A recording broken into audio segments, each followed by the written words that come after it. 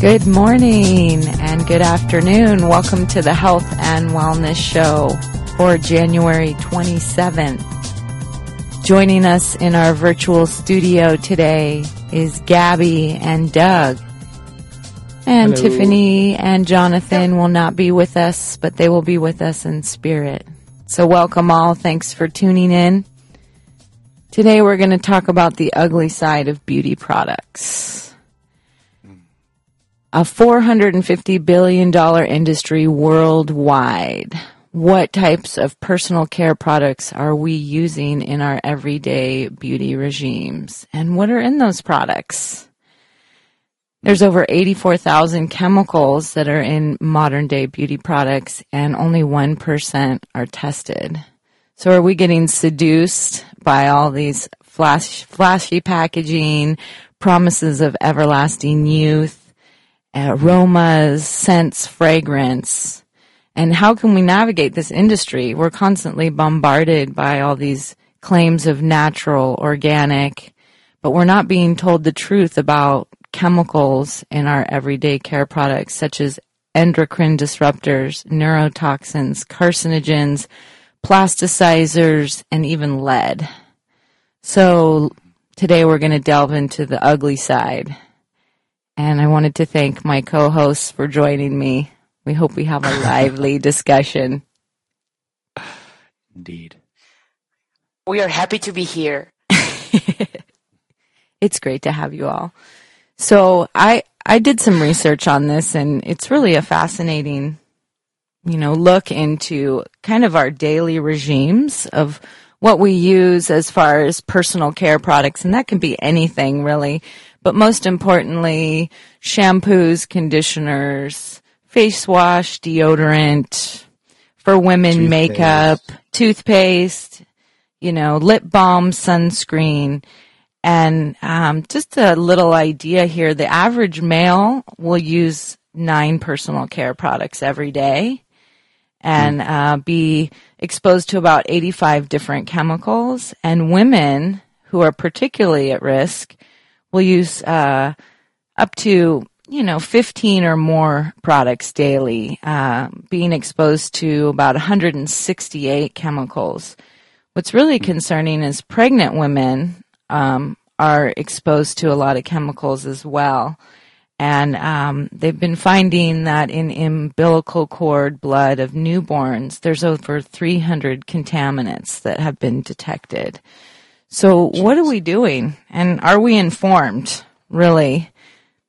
What do you folks think? Do you think we're informed? I know in the U.S. it's a little bit different, so I'm glad we have some international perspective on this ugly side of beauty products. Yeah. Although it's kind of funny, like when I was reading about that, when I was kind of like, beauty products, I was thinking, well, I'm a guy, I don't really use beauty products or anything like that. But when I looked at the amount of things that they're actually including under that umbrella of beauty products and all the crap that's in there, like, I do use toothpaste. I do use soap. I use laundry detergent, like all these different kinds of things. And, at first I was just kind of like when, like somebody in our chat actually said, the average man uses, 9 kind of these products on a daily basis. I had the same reaction they did. They're like, 9, come on. That's hilarious. But if I really counted it up, I would probably be close to that. How about so you, I think Gabby? Maybe lost her. Sorry. I agree. When you start looking at it, just as an observation perspective, and you start reading ingredients, the first thing I notice about when you try, like you said, with toothpaste to read your ingredients is that you can barely see the ingredient list. They make it almost microscopic. And another thing I've noticed is that a lot of companies don't even put the ingredients on their products. They kind of force you to go to their website.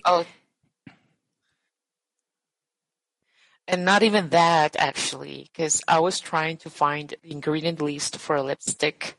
I went to the website, and there was nothing there. So I Google it, well, the brand of the lipstick, ingredients, and it is mostly like people trying to find out, posting pictures of a label, but it's not forthcoming, definitely. No, it's true. And half the stuff they aren't even legally required to put on there. I shouldn't say half, but a lot of the ingredients can kind of come other umbrella terms. Mm-hmm. Like I think the worst offender is probably fragrance. Yes. That, under the term fragrance can be like any number of chemicals, some of them like endocrine disruptors or, things that just are incredibly toxic. But because they have this kind of proprietary right to not have to give away their secret recipe, they can get away with not putting anything except the word fragrance. So when you see the word fragrance on your product, which you're probably going to see, that could be anything, and it isn't listed at all, or it just there are says actually fragrance. Some beauty products that sell that. Yeah, there are actually some beauty products that they have a reputation by selling products that are fragrance free. Mm-hmm. In general, and by experience, some we're talking mostly about makeup and beauty products like night creams and so forth. In general, the experience is that women have less allergic reactions with these products. Yeah, that would make sense. Well, it's interesting to think too about how the skin is perceived, and I'm interested to get your guys' perspective in Europe, because in the U.S., kind of how they get away with selling all these products is that they kind of base it on the fact that the skin doesn't really absorb all these things, right? So the reality is our skin is super dynamic and multi-layered, and it's the largest organ in the body. So it's constantly absorbing, eliminating, respiring, and the cosmetic industry is kind of really sold this false idea that you can use all these products, especially for women, like you were saying, Gabby, face makeup and lipstick, and that it's not going to penetrate into your bloodstream, or that it won't have any sort of deeper effect on you other than just topically. Yeah, this view of the skin which shows how little do we know. Oh, hello, Elliot. Yeah, hello, guys. Hi, you made it. I was hiding in the background. Putting on your personal care products before the show? Yeah, I forgot the foundation earlier. But yeah, I was just gonna say that I think it's this kind of this way that we perceive the skin is really, really one of the main problems. I think, as you said, like the cosmetic industry really capitalizes on this idea that the skin is somehow separate from the internal body, and how if you've got issues with your skin, if you have dry skin or spots or something like that, say inflammation, that it has nothing to do with what is going on inside the body, and that it's just merely something is default wrong with the skin. And therefore they make claims that, okay, if you put this product on your skin, then this will somehow cure the issue, when, I mean, in reality, that is the opposite of the truth. It's the skin, as you've said, is the largest organ of the body. And it's almost like a mirror image of what's going on inside of the body. So if there's something wrong with the skin, then it's usually not really anything actually wrong with the skin. It's more there's something going wrong inside. And without correcting what's going on inside, then I guess this is the way that they make so much money out of this, is because it never really heals anything. And so these people have to constantly keep, say, moisturizing their skin, constantly buying more products, because they have this dry skin, and they don't ever think to look at what might be the cause of that, the internal cause. And as long as this idea of this skin is propagated, it's I guess it just reaps in loads of profits.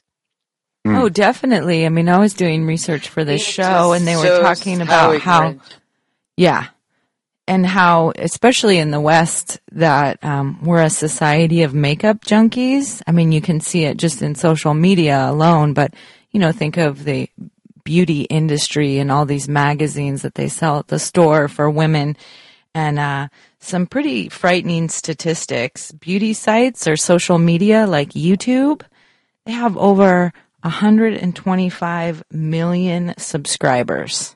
And that was just in 2015. And there was also a study done at the Renfrew Center for Foundation that found almost half of all women in the U.S. said they felt unattractive without putting on makeup. Yeah. And so it's like selling profit to this unrealistic idea that women and men have about themselves. Mm-hmm. Yeah.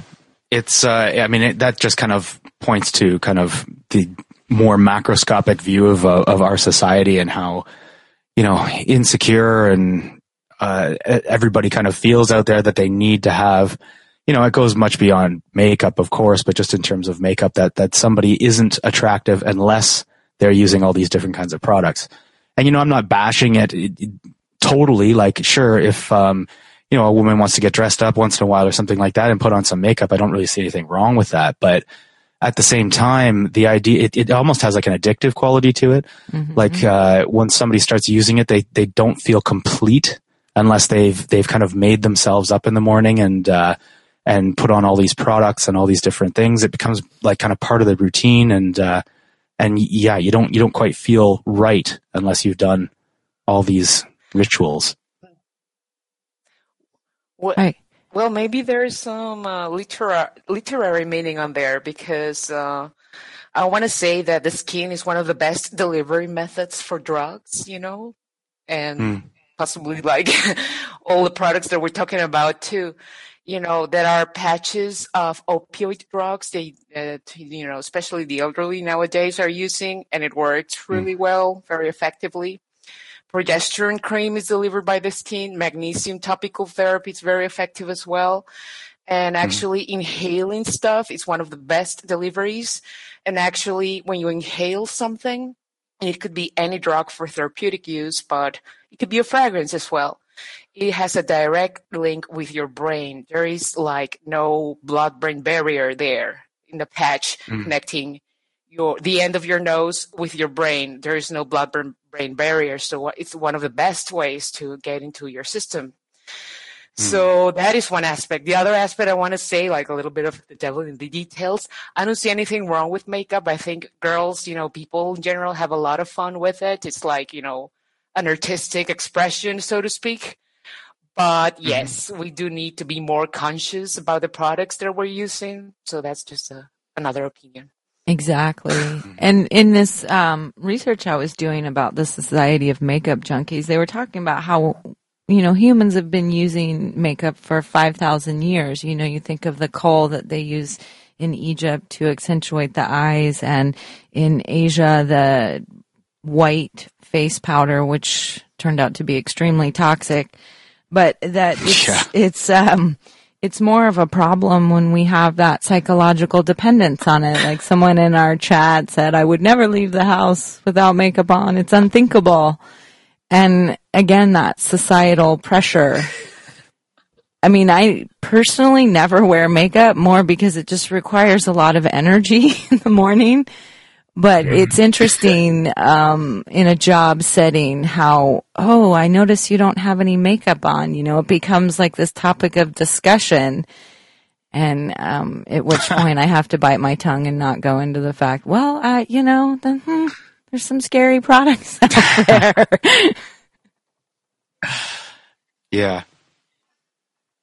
Well, I wanted to address a little bit of how things have changed and how in the West, the whole beauty regime was really influenced by the cosmetic industry and actually a history of subsidies from, can you guess, the oil production byproducts. So we had this great article on SOT called Skin Science, Debunking Propaganda from the Cosmetic Industry.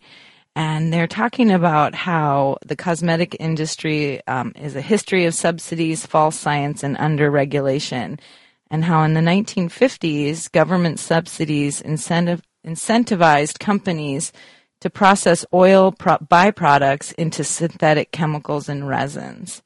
They wanted to capitalize on these subsidies, so the cosmetic industry actually hired engineers to design their products.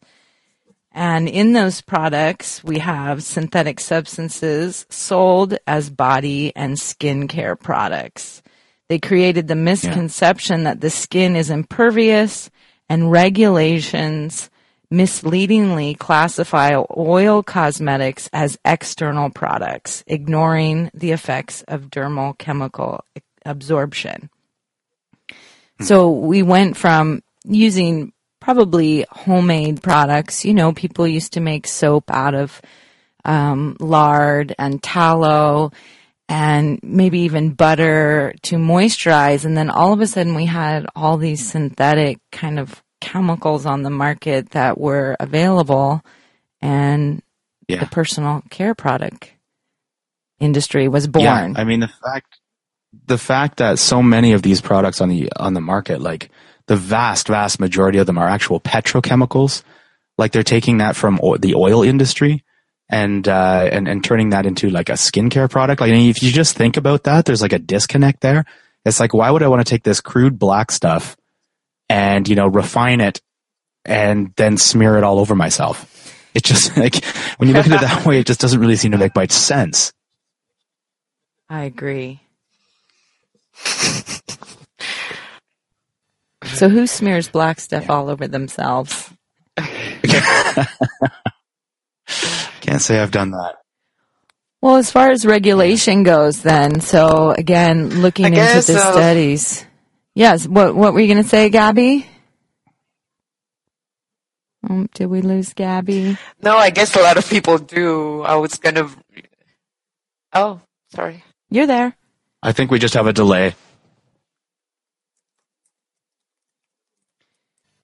So there are some organizations that, claim to review products, at least in the West. And one of them is the Cosmetics Ingredient Review Panel. And they're actually funded by the cosmetic industry. And in the last 30 years, they've tested less than 20% of the ingredients used in cosmetics. And so most companies do their own testing. And even though there's mountains of scientific research that is showing, this constant exposure can cause things such as cancer, learning disabilities, autism, asthma, infertility, birth defects, nobody's really, addressing that issue. And no. In 2007, there was a campaign for safe cosmetics, and they were commissioned to test 33 of the top-selling red lipsticks that women use, and they found lead in 61% of them. So follow-up tests were done by the FDA, and they found even higher levels of lead than the original test commissioned by the Campaign for Safe Cosmetics. So, what did they say they'd do about it, Erica? Absolutely nothing. So for you ladies that like to wear lipstick, some of the top selling brands, L'Oreal, Maybelline, CoverGirl, Revlon. Those are some of the ones. And it's interesting because I work in a spa and we sell organic, quote unquote, products. So this really got me thinking. We have makeup, and I started looking at the makeup, and there's an organization that does do some testing by the Environmental Working Group. They have a database, and we've mentioned this on a previous show when we talked about sunscreen, but it's called Skin Deep, and you can basically type almost any product that you find on the shelf into the database, and it's going to give you a scale of 1 to 10 on toxicity. 1 being not very toxic, obviously 6, 7, 8, 9, 10 more toxic. And even the natural makeup companies, while a lot of their products are low toxicity, things like lipstick are in the 7 and 8 range. Yeah. I mean, the FDA's response to that whole thing about the lead in the lipstick, and they said, well, it's a small amount and people aren't, really, you don't ingest it. It's considered an external product, etc. I mean, when lipstick wears off, where does it go? People, it goes, anytime you're eating food, anytime, just by like wetting your lips or whatever, you're going to get that lipstick going into your mouth and it's going to be absorbed. I mean, not to mention the fact that the lips themselves are actually really one of the more absorbent parts of the body that you can actually absorb very well through the lips. So the idea that it's harmless to have this lead in the lipstick is just ridiculous. There's proof for that, actually. Like, several women have tested for heavy metals with a challenge urine test with a heavy metal chelator, and they came back very high in lead. So after doing some research, we were finding out that actually it's the lead in beauty products that's showing up in our bodies. It's like, okay.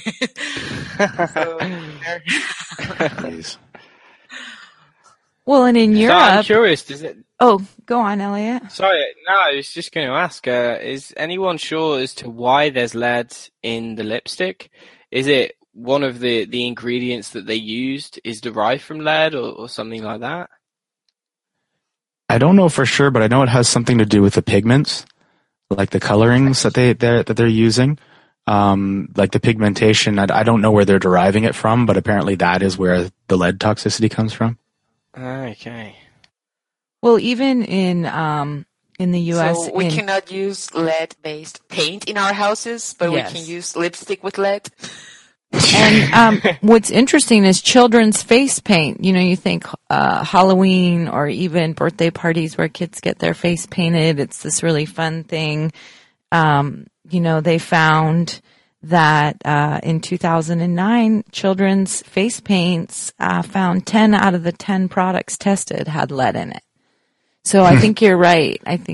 Doug. I think it's a way to hold the pigment and, maybe keep it there without washing off. I mean, why not just use a Sharpie to paint a kid's face? I don't know. Might be a little safer. Could be. I don't know. Just a whole set of markers. Yeah, or just give them a block of lead to chew on.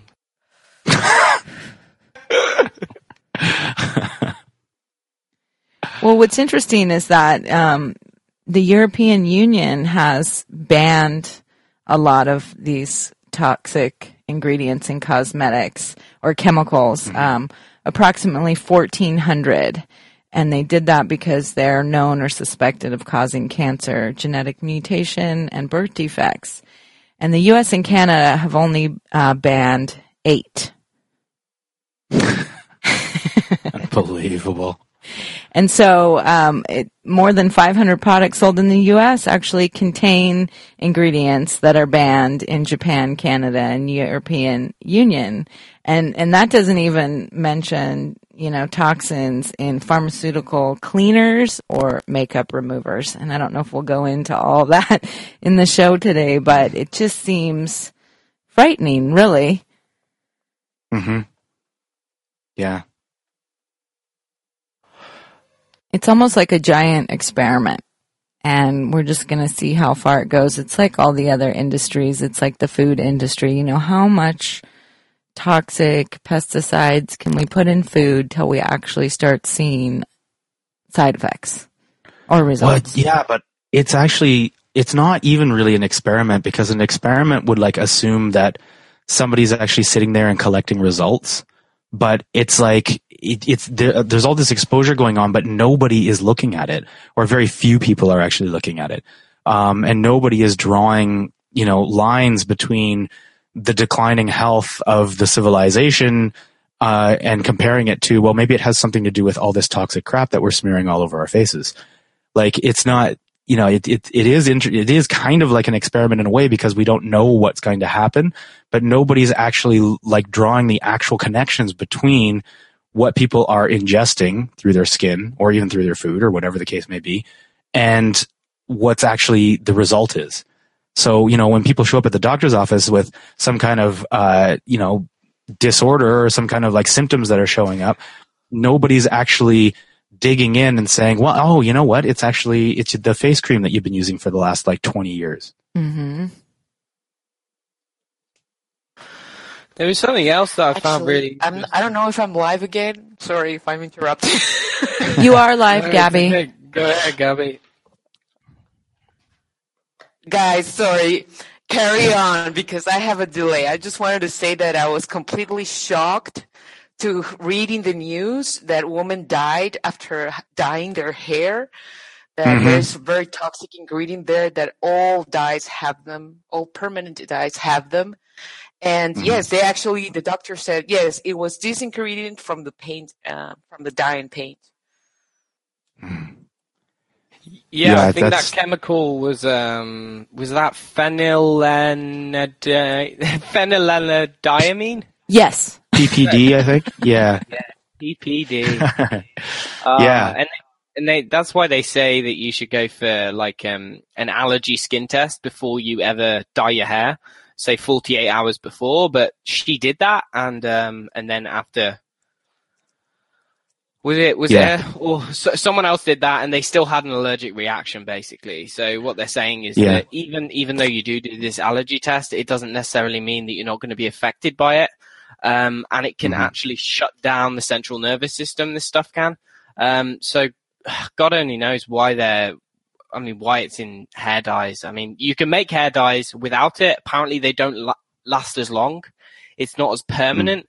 So I guess, to make a permanent hair dye, they're sacrificing the health of everyone who uses the dye. Exactly. Yeah. And there are things like henna too that was used in India, and it dyes the skin and the hair. And again, it doesn't have long-lasting effects, but I would think it's better than dying from getting your hair dyed. Terrible. Well, apparently. The thing that PPD does that all these other things don't do is that it covers up gray. So these people who have some gray hair and they're a little self-conscious about that and are trying to dye their hair, that apparently you can't cover up gray unless you use this PPD stuff. That's what they say anyway. I mean, I'm sure there's something, but apparently that's the main justification for actually using it. Wow. I was just going to say before that I thought it was really interesting how it kind of links into what you were saying before, Doug, about the use of fragrance in the ingredients. But what they've also found is that say when you buy a perfume or a cologne, then it will have a certain list of ingredients, but there are actually some ingredients that don't have to be listed by law. It's like a loophole that the cosmetic industry has managed to sort of work through. And that is because basically a lot of the individual scents for the cologne or the perfume, they're held by like a patent. So it's almost like a trade secret. They cannot almost, basically, if they tell other people what their ingredients are, then they have that, the likelihood of that product being able to be, replicated. And so by law, they don't actually have to state what many of these ingredients are. And it turns out that a lot of them haven't actually been tested for safety. So, the chemicals that were found in the perfumes that hadn't been listed on the ingredients, there's a table here that says 66% of those have never been assessed for safety. And these are some potentially toxic things. And I just thought it was really sad how these companies don't legally have to mention that they've got them in. And so really you can be using this perfume and look at all of the ingredients, and it might look like the ingredients are fairly benign, but you could actually be ingesting a heck load of other stuff that you have no way of tracing back. So I think it's kind of just safe if just to give it up, really, just to. But here's the thing, though. That article that you're talking about, which is called "Hidden Chemicals in Perfume and Cologne," and it says that there's the average fragrance tested had 14 secret chemicals not listed on the label. But the thing is that any product that you see that has the fragrance on the label would fall under that category as having all these hidden ingredients. So, I mean, that includes, like, you know, your floor cleaner, your shampoo, like your soap, pretty much everything. So I agree, like, you know, perfumes and cologne are pretty useless overall, really. I mean, they're not really that necessary. And I think that most people could probably give them up pretty easily and probably should. But the problem is that it's anything that says fragrance. Mm-hmm. Like, you're not necessarily safe just by avoiding perfumes and colognes. Exactly. And as we stated in the show description, natural and supposedly organic products. So I did a little fact-finding mission this week and looked at every single product on the shelf that are, you know, organic and natural, so to speak, especially with those flashy labels, you know, fair trade, animal, no animals tested, etc. And almost every single one of them had fragrance in it. So what does that mean?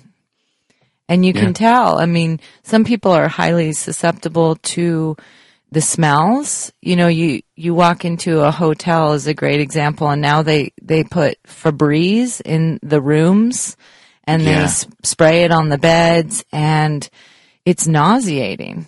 I mean, it really overwhelms you, and if you're sensitive to that, it can cause asthma or allergic reaction. Even certain skincare products that you think may be natural or organic, you put them on and in 15 minutes you break out in a rash. That's not a good sign. Yeah. Yeah. No, I mean, it's a whole greenwashing thing, right? Like, people take the same old crappy product and they throw a green label on it and put the word natural on there, and all of a sudden people believe that it's actually not harmful, and that they actually care enough to source ingredients that aren't going to be toxic, and it's just nonsense. It's just packaging. It's marketing. And again, it's back to that whole beauty myth thing. You know, you were talking about how the fragrance and perfumes are not essential, but again, it's like this whole way of navigating out there in the world with women in particular. I always find that women who wear a lot of perfume, they give you a hug or you get close to them and it rubs off on you and you smell like that for the rest of the day. Yeah. And so I have a little internal joke. Oh, she must be wearing excess today. But it can be very overwhelming. I mean, back in the 90s, you used to walk into department stores and the women would stand there and spray you with perfume. It was very violating. I haven't been into a store like that in a while, but I would imagine that they did away with that. Probably after getting a lot of like complaints and irate customers. Anybody with an environmental sensitivity would probably freak right out if somebody did that. But yeah, like you're saying about the people, you know, you come across these people and you pass them on the street or whatever, you're in a store with them and they're just absolutely drenched in the stuff. And it's like, I get a little woozy just to, you know, passing somebody along the street who's just drenched and it's not just women either. I mean, a lot of times, more often than not, actually, I think it's men are just like soaked in cologne. And it's, I mean, I would assume they don't know what they're doing to themselves. And I don't know why they feel like they need to, you know, project this smell around for like a 20-meter radius. But anyway, little rant there. It's also really ironic how people say they buy a product to increase the health of their skin, or, you know, to update their complexity or whatever they aim to do when they buy these products. But basically, they'll put this stuff on their skin, and little do they know that things like I don't know how to pronounce it. It's called phthalates or phthalates. Phthalate. Phthalates. Yeah, phthalates. Well, phthalates are basically hormone disruptors. So they can do damage to the balance of the hormones in the body. And funny enough, when you've got hormonal imbalances, this often comes up in your skin. And so people are putting these hormone disrupting chemicals on their skin to cure some skin issue. And what they're actually unknowingly doing is only making that worse. And so they enter this vicious cycle of, oh, okay, I need to buy more of these products to put this on my skin to heal whatever's going wrong. But actually they're just making it worse. And, they think that they need more products or different products. This product's going to do that. And then I need this one to do that. And it just becomes like this cycle of buying loads of products and putting lots of nasty stuff on the skin. And just, digging a ditch for oneself. Exactly. So what are some of the products besides phthalates? I mean, what can people do really? Again, we were talking earlier in the show about trying to read ingredients. It's kind of like food labels. And in the research that we did for the show this week, one really good suggestion was if you can't pronounce it, don't use it. But if you wouldn't be willing to eat it, don't put it on your skin either. And so, So in addition to phthalates and lead, we talked about, and Gabby just mentioned aluminum as well. We have things like parabens. You have any info on parabens? I just know that I think they're put into those products as kind of like an antibacterial.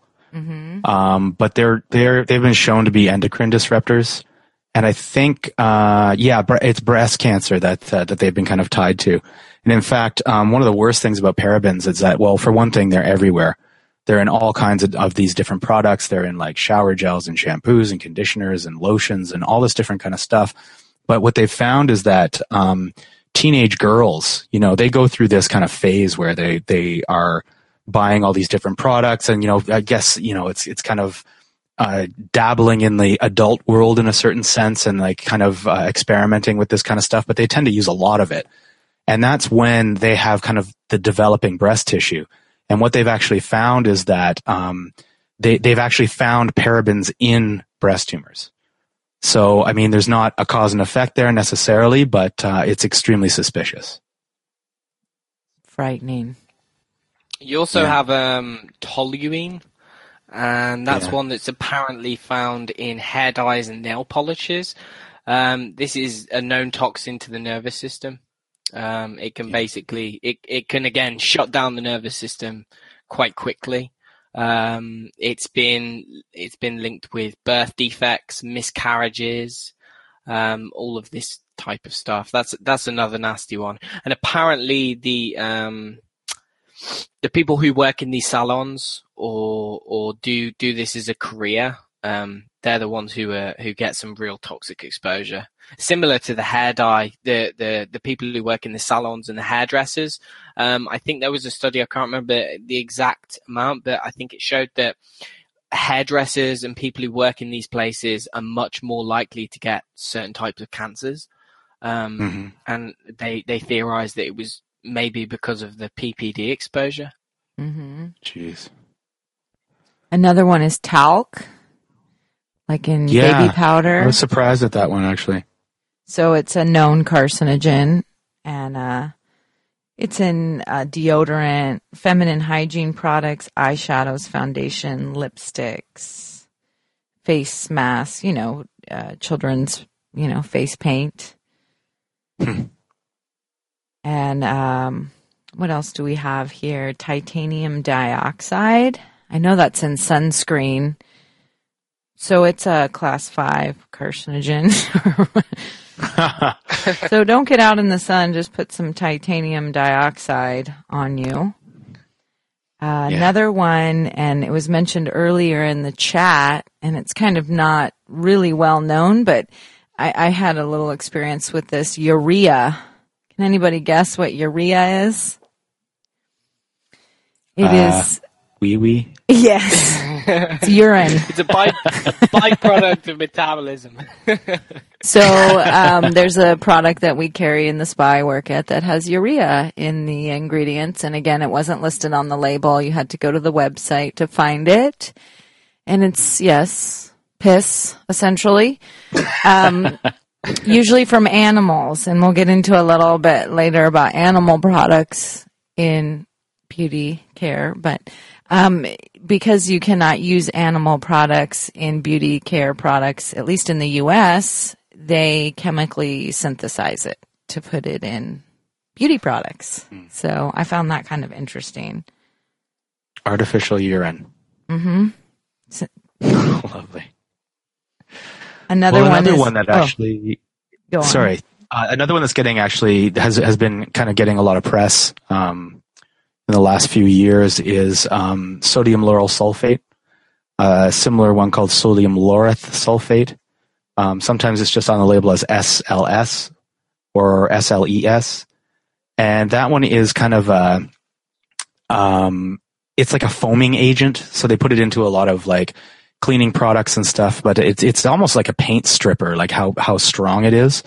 And it actually, ironically, it does cause a lot of problems like skin irritation. And if you get it in your eyes, it can be quite damaging. And there's a lot of other things wrong with it as well. Like one being that it actually really dries out your skin a lot. So the fact that they put it in things like soaps is pretty hilarious.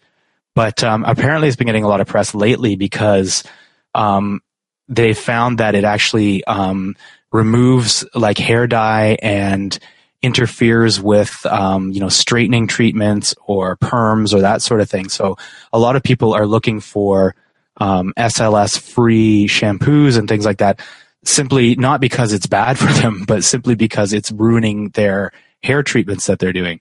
So, you go out and you get a hair dye with your, what was it called? PPD. So you get totally toxified by that, but then you turn around and say, well, I want a sodium lauryl sulfate free, shampoo to treat my hair afterwards. So it's kind of ironic. Frightening. Another one is formaldehyde. Yeah. And it's in a lot of things, not just personal care products, but it's a known carcinogen, and it's actually used as a preservative to kill or inhibit the growth of microorganisms. And so it's in soap, shampoos, lotions, deodorants, nail polishes, hair gel. It's also a fungicide, germicide, disinfectant. And it's been linked to spontaneous abortion and low birth weight. Jeez. One of the scary things about formaldehyde too is that sometimes they're not even putting formaldehyde in there, but it's an interaction between two of the ingredients will create it. So a lot of times, it'll be in there, but it's not on the label, and you wouldn't be able to find out that it's in there because the company isn't actually deliberately putting it in, but just this other kind of shitstorm of chemicals that they've put together will create that as kind of a byproduct, which is even scarier when you start to think about how all these different toxic things interact with each other, or how they interact with other things in your body or on your skin or, in the environment. It's a pretty scary the synergistic effect. Exactly. Yeah, that's massively disturbing because, a company can claim that they've had all of their ingredients tested, but have they had all of the ingredients tested when they're in one compound together? Probably not. I mean, the majority of research would not cover something as complex as that. So, yeah, I mean, it's very disturbing. Definitely. Yeah, another one was benzophenes. So this is used in foundation, and it provides UV protection. So again, the whole scaring of the sun. And it's known to cause allergic reactions, rashes, and even anaphylactic shock. It's also used in lip balm. So again, to that idea of, putting this on your lips. And if anybody's been addicted to chapstick, they know, you're applying that 10, 15, 20 times a day. Mm-hmm. It's also in fragrances, shampoo, hairspray, and baby sunblock. Oh, good. Mm-hmm. Get them early. There's also one that's in the US. Luckily, it's banned in Japan, the European Union, and Australia. It's a skin bleaching agent called hydroquinone. And it's usually used in Asian and African countries for skin lightening products, because it's interesting when you go over to a country like India or something. I was really fascinated actually to see how the women over there, they had darker complexions, and yet they were told that the image that they should aim for was to have lighter skin, white skin. And so they put this toxic powder stuff on their face to try and bleach their skin. But this one, hydroquinone it's called. And apparently it's carcinogen. And it's also been linked to something called onchronosis. Onchronosis, I think that's how it's pronounced. It's basically a condition in which grayish brown spots and bumps occur on the skin. So imagine that, like you just put this stuff on your face, and then a couple of weeks later you come out in like grey bumps. It's pretty scary. Pretty scary, isn't it? Yeah, well, just the idea that a skin treatment could contain something that causes rashes, gray bumps, cause your skin to fall apart. Yikes. Well, another one is 1/4-dioxane, and this is a hidden ingredient not listed on labels. It's a carcinogen known to cause eye and respiratory tract irritation, and it readily penetrates the skin. It's suspected of being a kidney toxicant, a neurotoxicant, and a respiratory toxicant. And there was actually a study done by the Organic Consumers Association in 2008 that found it in almost all leading organic brand personal care products. So it basically is found in products such as Kiss My Face, Jason, Eco Lover, Alba, Lifetree, Giovanni, 7th Generation, Earth Friendly products. And it's just frightening. But one of the things that lists here is how you can find it labeled. So they are really tricky about labeling it. And it's basically anything that has MYRETH or OLETH, or like you were saying, Doug, the Laureth, LAURETH. Basically anything with ETH, it has it, is this dioxane. So maybe they will be, we told you it was in there. Listed. Yeah, exactly. It's so crafty. Very crafty. Yeah. Well, back to that idea that it's almost a $500 billion industry. So is industry going to take the time and money to make sure that these things aren't happening? I don't really know. I don't have a lot of faith. Well, that's one of the crazy things about all this. The fact that it's a $500 billion industry. Like that, it just kind of blows my mind. Like, I mean, obviously there's some kind of like beauty crisis going on or something like that, where people seem to be like, well, need is the wrong word, but like the fact that people are so, motivated to go out and get this kind of stuff, kind of says that there's obviously something wrong going on here. And I think, like, personally that, the food we eat, the pollution we're breathing in, all like just our toxic environment in general is causing a degradation in people. And then they're turning to these external things to try and correct these problems. So it's like you were saying, Elliot, like anytime there's a problem with the skin, essentially what you're looking at, there's a problem on the inside. And people are turning to these external, attempted cures for these external problems, not realizing that it's actually a problem on the inside. So it's kind of the fact that it's reached this kind of epidemic proportion is just kind of very telling to me that these people are kind of poisoning themselves. And once this starts to show up in what they're doing, then they turn to more external things to try and solve the problem. Exactly. It completely neglects the whole concept of listening to one's body as well, because the skin has this uncanny ability of letting us know when something's wrong.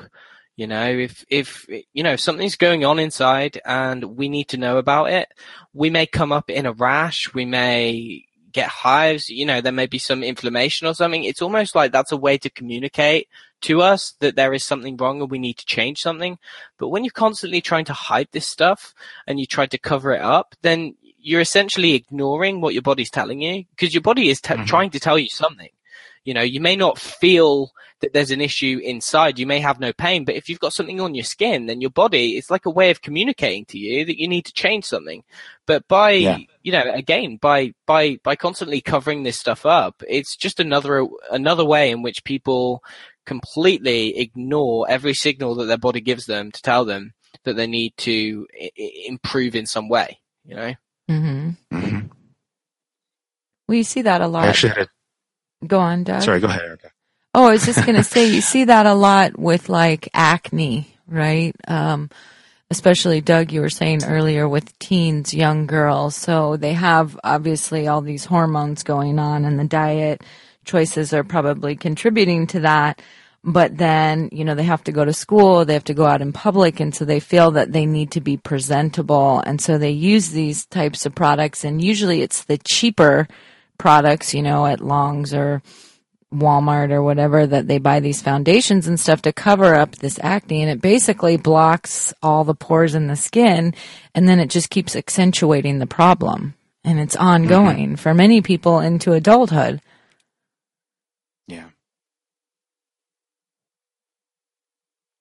Yeah, I was going to say that I had actually a nutrition teacher when I was at nutrition school, and he said it was like lipstick on a pile of poop, only he didn't say poop.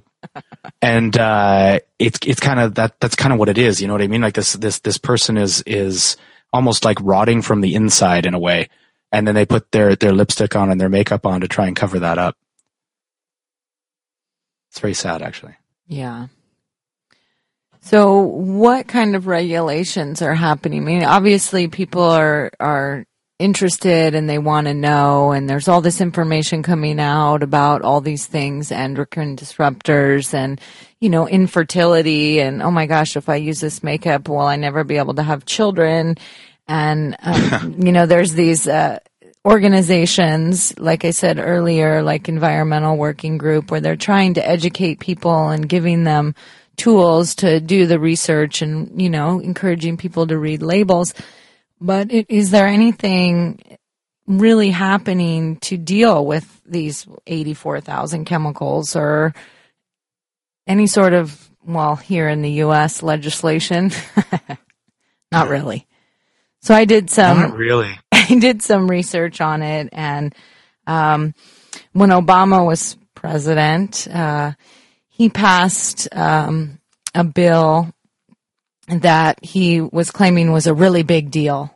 And basically, for the first time in 40 years, he wanted to address, this whole idea of chemical safety legislation. So he revised the Toxic Substance Control Act. And basically, it gives the U.S. Environmental Protection Agency authority to regulate chemicals used commercially in the United States. So I'm reading this article back in August thinking, this is interesting. Maybe some things will change. And they had a big signing ceremony, and, it was supposed to ensure safety for all the chemicals used in the U.S. for the human health and environment. And he's actually quoted as saying, even with the best intentions, the previous law didn't quite work the way it should have in practice. And so the TSCA, as they call it, allowed approximately 62,000 chemicals already on the market when it was passed in 1976 to continue being used without safety testing. And, they try to put the EPA in control of it. And from our listeners and readers of SOT know the EPA is pretty much a totally useless organization. I mean, they can't really do much of anything. But when they passed this bill, there was a little interesting note about what it's going to regulate. And so it says, the TSCA does not regulate pesticides, chemicals used in cosmetics and personal care products, food packaging, or pharmaceuticals. So, what do they regulate? nothing. We regulate nothing. Yeah. Here's a new bill. It does nothing. Yeah. So, I mean, what are people to do? You know, again, back to the idea of organic and safe products. Well, you know, so if I buy my skin lotion at the health store, I'm getting a safe product, right? And they just kind of have faith that it's going to be a safe product or that those organic ingredients are okay. And from the research, it seems like it's not really it's not really happening like that. Yeah. I think it just comes down. Go ahead. What were you going to say? Oh, I was going to say, I just think it comes down to basically taking responsibility, individual responsibility, and to really sort of truly understand that you cannot rely on any authority to be able to tell you what is safe for you to use or what is safe to you ingest. And this applies to food, this applies to beauty products, this applies to absolutely everything. So individual responsibility is what it really comes down to. And I think, like, if something, a lot of the time, if you can't read it, if you can't pronounce it on the label, then it means that it's probably bad. That's not the case in all cases, because, you know, sometimes if there's essential oils or some types of fruits or plants or herbs, they will use the full name, and often I can't pronounce those names, but I know they're not particularly bad. Because they're Latin. Yeah, exactly. But, you know, generally, if something's packaged in a bottle or something like that, it's gone through massive amounts of processing, the chances are it's probably not good for your skin. It's probably not good for your body. So I would opt for things that are naturally available. You know, coconut oil, cocoa butter, different essential oils. I mean, you can make your own perfume. I make my own. So I use some different essential oils, and I put them with like an alcohol solution, but you can just use distilled water. And granted, it doesn't last as long, but I mean, it's not really like a necessity, is it? You think about it, like, what does it really matter how you smell? I mean, as long as, like, you don't stink of BO or something. As external consideration, you don't want to stink the place out, but just take a shower. You know, you don't need to be lathered in these products. So it comes down to what is necessary. Yeah. That's exactly what I was going to say. I think that really you kind of have to take on a minimalist kind of approach to these things. Like, what do you actually need? Do you need to have 25 products on your bathroom counter that you need to go like use every day? Probably not. And I think that you can look for natural alternatives to some, but I also think that sometimes when you stop using them, your body tends to kind of regulate itself. Mm-hmm. Like I noticed, a number of years ago, a girl I was seeing at the time started doing, she talked about the no poo movement, and that's poo as in shampoo. And it was basically like people who stopped using shampoo, because essentially what you're doing is every day you're shampooing, or every other day or whichever, you're kind of stripping all the natural oils out of your hair. And your body, as a result, produces more because it needs to protect the hair. So everybody thinks, oh, if I go a day without washing my hair, then my hair gets all greasy. Well, yeah, that's only because you're washing your hair every day. Mm-hmm. See, once I kind of got onto this, and I kind of slowly got off it, I started doing just washing my hair less, and then I started using conditioner instead of shampoo. And then eventually I just was like, okay, I'm not doing anything. And yeah, you go through like a period where your body is still kind of overproducing those oils, and you have a bit of a greasy phase. But you're eventually your hair kind of regulates itself. Now, this might be more easy for guys or for people with short hair to do. I know some people have said they tried to do it, but because they had long hair, it didn't really work, and they needed to use something on it. But I mean, this is just an example. Another thing that I did was I stopped using deodorant, and it was basically because all the deodorants I was using was giving me a rash. So I was looking for different solutions, and I came upon sodium bicarbonate. And let me tell you, first of all, it works better than any deodorant I've ever used before. It just completely cuts odor. Like, I don't know why everybody doesn't just use this instead of using all these other products, because it works so well. And I mean, you have to do a very light dusting of it, because if you use too much of it, it can be irritating. but I'll just take like a little bit of sodium bicarbonate and kind of dust it in my armpits and forget about odor. Like it can last like a couple of days even. I don't know. It was such a revelation to me when I started using this. I'm like, why have I ever used anything else? This just works better than anything. Wow. I can attest to that. It is absolutely amazing. I went through a period where I was trying all of these so-called natural deodorants, and they were all like giving me irritation. And so I started using bicarbonate of soda, and at first I used too much. And so what I found was it kind of stuck to my armpit, and because it's really quite abrasive, it can cause you some irritation. But I think that's more like, I think that's the physical properties of the actual bicarbonate crystals. And so if you just use, as you said, Doug, like a small light dusting, and it lasts for days, it's amazing. Yeah. Wow. Yeah. So as far as like personal care products, I use actually very little.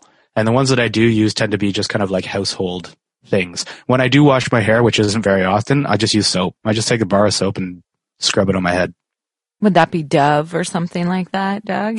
No, I tend to try and get the more natural ones, but of course, who knows? Actually, the ones I'm using, I do have, I think, their fragrance is essential oils. So it's not really nasty stuff.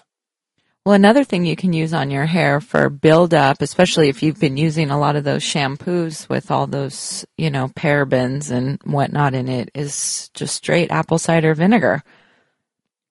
Yeah. And that breaks up a lot of that. And there are even products out there now, really fancy health product, or not even health products, but, sold at the department stores by a company called Freddie Fakai, some famous hairdresser, and he actually made a apple cider vinegar hair wash for $45. Basically, of course. Yeah. Well, the good thing about apple cider vinegar too is that it has live bacterial culture in it, as long as you get one that isn't pasteurized. Mm-hmm. So you're actually helping the bacterial balance of your skin at the same time. And we talked about that in terms of MRSA when we did a show on that before, using kombucha, which is kind of similar. It's a live bacterial culture. So yeah, putting stuff like that on your skin actually is a really good idea, because anything that will help to rebalance the bacterial balance of the skin can help with a lot of different skin conditions. Yeah, definitely. Yeah, I think for people who still use lots of products on their skin or have sort of gradually faded away from that, but I think I would imagine that using all of these toxic products probably does really disrupt the bacterial balance of the skin. So I think it may even be advisable to just do that once or twice, almost just like to sort of re-cleanse the skin. I've considered doing that with like some probiotics just in some water, or as the guy did with MRSA, Storm Clouds Gathering, he spoke about using kombucha, and I figured that might be a good way to sort of cleanse all of the past damage that I've done to my skin, and sort of get things back into balance maybe. Yeah, I think that's a great idea. And I would imagine even the apple cider vinegar being applied to the skin, initially as a way to get rid of dead skin cells and whatnot. I mean, because you really see that a lot in women's beauty regimes. They use makeup remover, they use facial toner, they use scrubs, or they use all these different things, and it just becomes this treadmill of addiction in a sense. I can personally attest to going to the health store and seeing what new, product is on the line, and I should try this or that or the other thing, and really simple is best. It really is just, you're not buying into this whole beauty myth aspect that all these things are going to make you younger. I mean, we're aging every day. Mm-hmm. Yeah. Well, we were hoping to have a Zoya Pet Health segment today, and it looks like that might not be happening. So I wanted to go into our recipe and talking about all these alternative skincares and what we can do to kind of extrapolate ourselves from this whole personal care product industry, and spending all our hard-earned money on things that we don't really need, is making your own skincare products. And doing research for this show, I found a recipe for making facial cream and body cream with tallow. Oh, we do have a pet health segment. So maybe I'll go over the recipe first, and then we can end the show with Zoya's pet health segment. But sounds good. I don't know if you guys have ever used tallow other than for cooking. Have you? Have you ever? I think I've tried tallow soap before, but I didn't make it myself. So, well, I tried to put it on my skin when it was melted, but it solidified and just looked like a white coating on my skin. So I figured that probably wasn't a good thing to do, but I don't know what the recipe is. Oh, I had a friend actually make tallow candles once. He made candles out of tallow. Well, what's interesting is the Weston Price Foundation, they have on their website just a wealth of information about animal fats. And I found a recipe for making your own skin lotion. And the funny thing is, about 2 years ago, I was at a farmer's market and I bought a product called Cave Woman Hand Balm, and it was all made with tallow. All that was in it was tallow and olive oil and essential oils. And I have really dry hands, and I'm constantly applying, some sort of hand cream and chapstick too, or, lip stuff. And I bought this stuff, and I just started putting it on my hands. I started putting it on my face, and I started putting it on my lips. Now I'm a true believer. It really, and it really was amazing. I mean, and you can eat it. It doesn't taste super good, but it's. But what I found interesting about it was that when I started to look into it, there is no beauty products currently being made with animal fats. And I wonder if that's part of the whole thing with, going over into that oil industry, and they decided that they had to stop using animal products. And maybe it's the whole vegan crazy thing as well, that you can't put urea in the product if it's from an animal. But on this Weston Price Foundation website, they talked about how tallow, is basically exactly what the skin needs because it's saturated fat, and your skin is basically like 50% saturated fat. I'm looking for the notes here on what it said because it had the actual breakdown. It was very technical, and I was a little overwhelmed, to be honest. But you would think, well, if I put tallow on my skin, it's going to make my skin really oily. But it turns out that's not the case. And I'm just one example. There may be other people that have that problem. But they were talking about how, for those who may not know, tallow is just rendered fat from cows, sheep, and other ruminant animals such as deer. And it's very solid and waxy at room temperature. So probably why you had that experience, Elliot. But you can render it down and make it soft. And then when you render it down, you can add other types of oil to it. So say you have 8 parts, of rendered tallow, let's just say beef tallow. You can add 1 part of grapeseed oil or coconut oil or olive oil and mix it together, and then add essential oils. And then you can put it in glass jars. In the recipe, it recommends to put it in a refrigerator so it kind of hardens. And when it does harden and you open it, it's a little bit waxy, but once you start to rub it on your skin, it absorbs almost instantly. Awesome. So I was looking for my notes here on the technicals of the skin and saturated fat. But so basically it says that the cell membrane is made up of primary fatty acids, a double layer to be exact. And saturated fats constitute at least 50% of the cell membrane. So saturated fats tend to be more solid than unsaturated fats, and they help give the cell membrane its necessary stiffness and integrity for proper functioning. Tallow fat is typically 50 to 55% saturated, just like our cell membranes. So it makes sense that it would be helpful for the skin and compatible with our cell biology.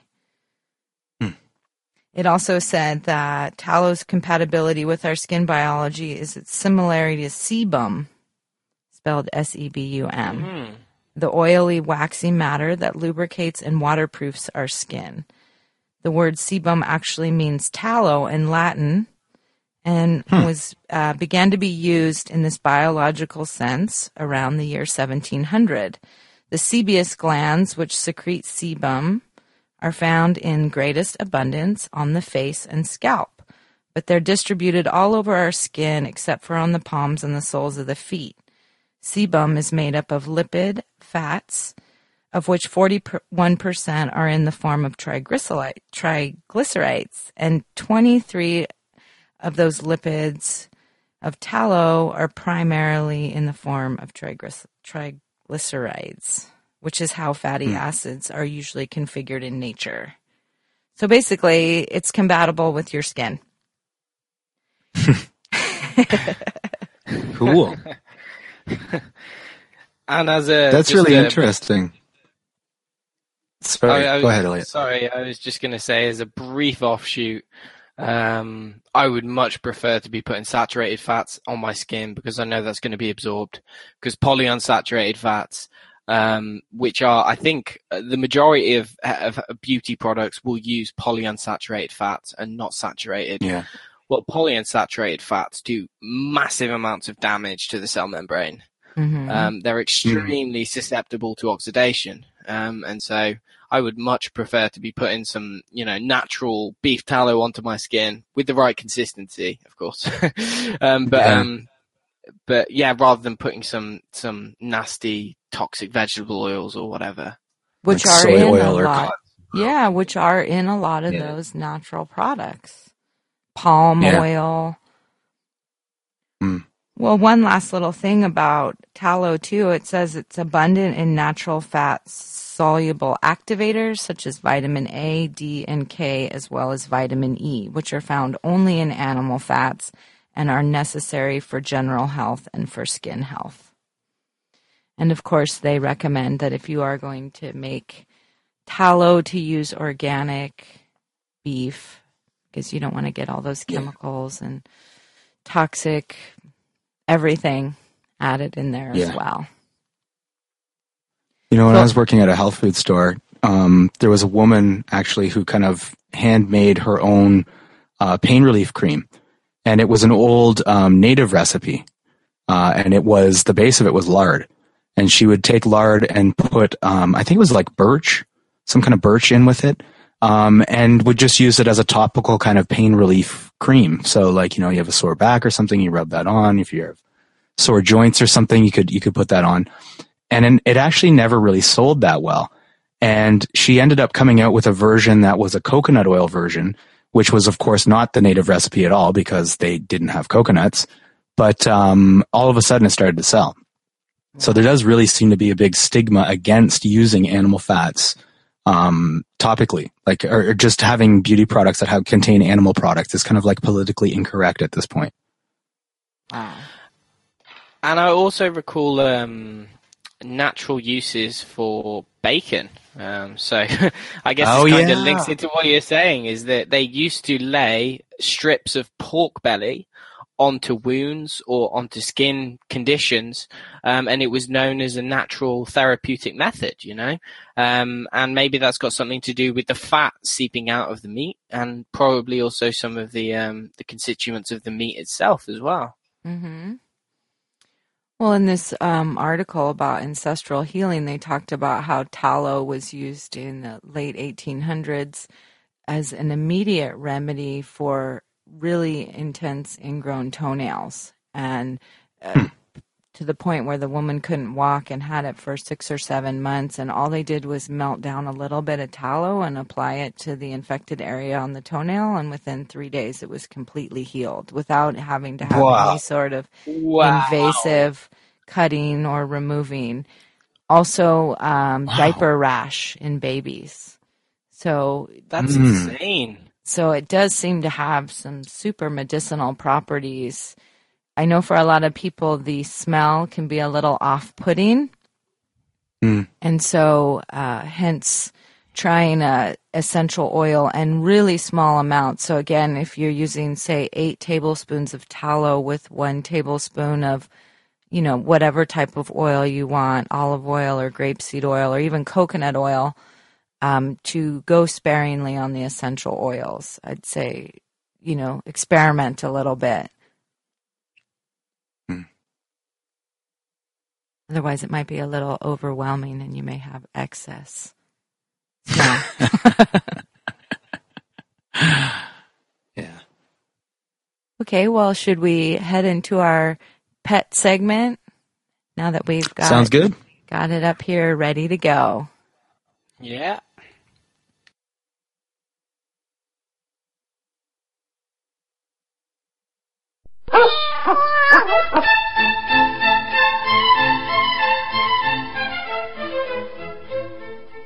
Hello, and welcome to the Pet Health segment of the Health and Wellness Show. Today, I would like to share with you a recording by Dr. Karen Becker about shampoo for dogs, how often you should bathe your companions, and with what. And she also provides several examples of natural products that are available in the US. Here it is.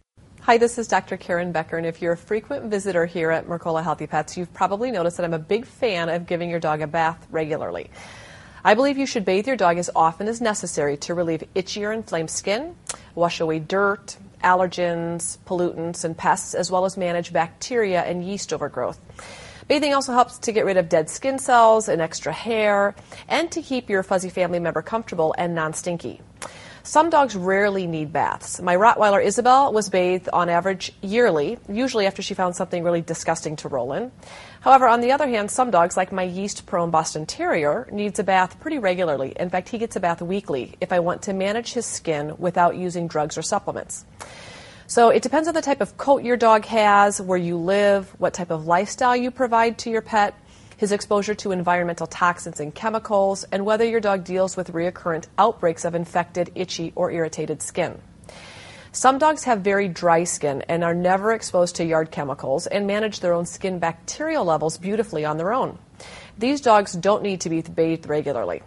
However, many dogs naturally have oily skin, or they're prone to hot spots, yeast, or staph infections. They have regular exposure to yard chemicals, or their fuzzy bodies act to collect a tremendous number of allergens that can cause them to lick and itch. These dogs absolutely benefit from mechanical abrasion, as veterinarians say, which is the simple act of manually washing away irritants. Disinfecting the body is one of the most natural, economical, and common sense ways to keep your pet healthy, really from the outside in. You may have heard that bathing a dog is bad for him and that it strips away his natural oils. There was a time not so long ago that this was actually absolutely true. About 100 years ago, the only shampoos available for both people and pets were lye or coal tar-based shampoos, which were extremely drying and very caustic to the skin. For this reason, people washed their hair as infrequently as possible, and of course they did the same for their pets. Thank goodness, hair care products have evolved for people and pets, and just as there are safe alternatives so that people can regularly disinfect their hair, the same is true for pets. But it is important to pick your shampoo wisely. When I talk about bathing your pet, I always recommend using gentle, all-natural shampoos that are created specifically for dogs. I don't recommend using human shampoo because human shampoos are conditioned to have a pH that's conducive and balanced for humans, not for canines. Not only are natural shampoos better for your pet's skin and coat, they're also safer because obviously whatever you put on your pet is going to be absorbed into your pet. And so it's important that whatever gets inside into the bloodstream and the tissues be non-toxic. Unfortunately, many popular shampoos for both humans and pets contain some potentially toxic ingredients, including pyrethrins, which as a category are insecticides, D-transalithrin, which is a suspected endocrine system disruptor, as well as resmetirin, which is classified as a potential carcinogen. Needless to know, all of these things you should avoid not only for dogs and cats, but for yourself as well. I also don't recommend oatmeal shampoos for pets, even though there are dozens on the market these days. Oatmeal is hailed as a soothing ingredient for human skin exposed to irritants, such as poison ivy or poison oak. Unfortunately, many animals have grain allergies, up to 80% of allergic dogs, in fact, and they're likely to have problems with shampoos that contain grains, including oatmeal. Grain-based shampoos can also feed yeast and bacterial conditions that are occurring on your pet's skin. In my experience, the only dogs that actually benefit from shampoos that contain oatmeal are those suffering from a reaction to poison oak or poison ivy, which are, of course, pretty rare. You might be wondering then what kind of dog shampoo I can recommend. And I'm very excited to announce that Mercola Healthy Pets is now offering not one, but 2 all-natural dog shampoos that I highly recommend. These shampoos are USDA certified organic. They contain no sulfates or harsh chemicals, and they're especially formulated to soothe, condition, and support your dog's healthy skin and coat.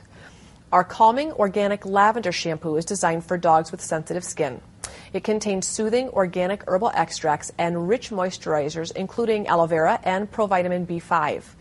This really gentle formula is perfect for puppies to geriatrics, and it's excellent for dogs that also have stressful experiences at bath time.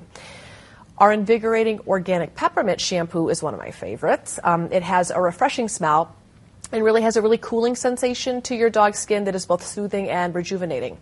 I love this shampoo for pets that have dermatologic conditions. It's perfect for dogs prone to skin infections and hot spots, as well as dogs that are greasy, stinky, or yeasty. I use it on my pets, whether they have skin conditions or not, because it makes them smell really good and fresh. Both shampoos are eco-friendly, biodegradable, safe for outdoor use, and all of them are made in the USA.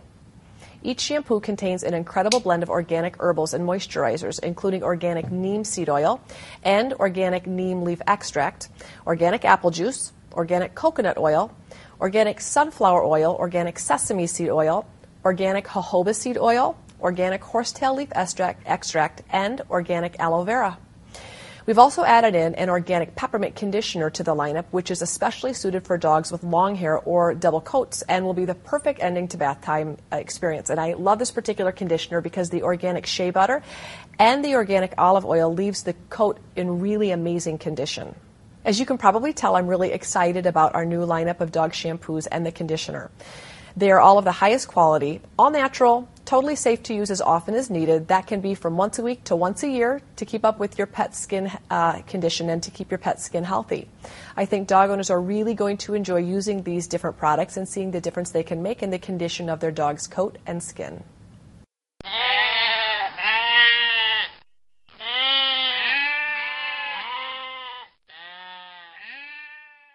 Well, that was very informative. Thank you, Zoya. I didn't know that Thanks, you could Zoya. use conditioner on your dog. I've used coconut oil, and is it? Maybe you guys can help me. Is it the virgin cold pressed is the best type of coconut oil to use? I know there are products on the market that are not that good as far as coconut oil goes because it's become very popular. Yeah, I think you want a process that doesn't involve heat, if you can, or chemicals, of course. But you know, I'm not fully informed on this, but my understanding is that the term virgin for coconut oil actually doesn't mean anything. That it does mean something for olive oil, but not really for coconut oil. But yeah, I think a cold pressing of some kind or non-solvent extraction method. That was very informative. So I would like to wrap up the show with you guys today and just let our listeners know if you are interested in doing some research about your beauty product regime, your personal care products, and you're looking for a good website to do some research on your own, whatever type of personal care product you may be using, having your regime, the Environmental Working Group, if you search for the Skin Deep database, You'll be able to find almost all products. I will say in my research this week, there were several products that I could not find for some reason. Maybe they just did not have that information updated or whatnot. But for the most part, a lot of stuff is on there, and it's interesting to go through and just see what is out there on the market. And I know from working in that industry that every week it seems there's some new anti-aging or some new skincare product that, people have to buy. And the prices are exorbitant. So, do your research, find out what you're using, and share the information with others, because a lot of people do not know that they're being kind of hoodwinked by this whole beauty care industry. Yeah.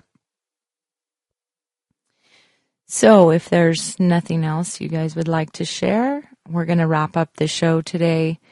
Please tune in to the show on Sunday, and we will be back next week with another healthy topic. Thanks for joining us. Thanks, guys. Bye, everybody. Bye-bye.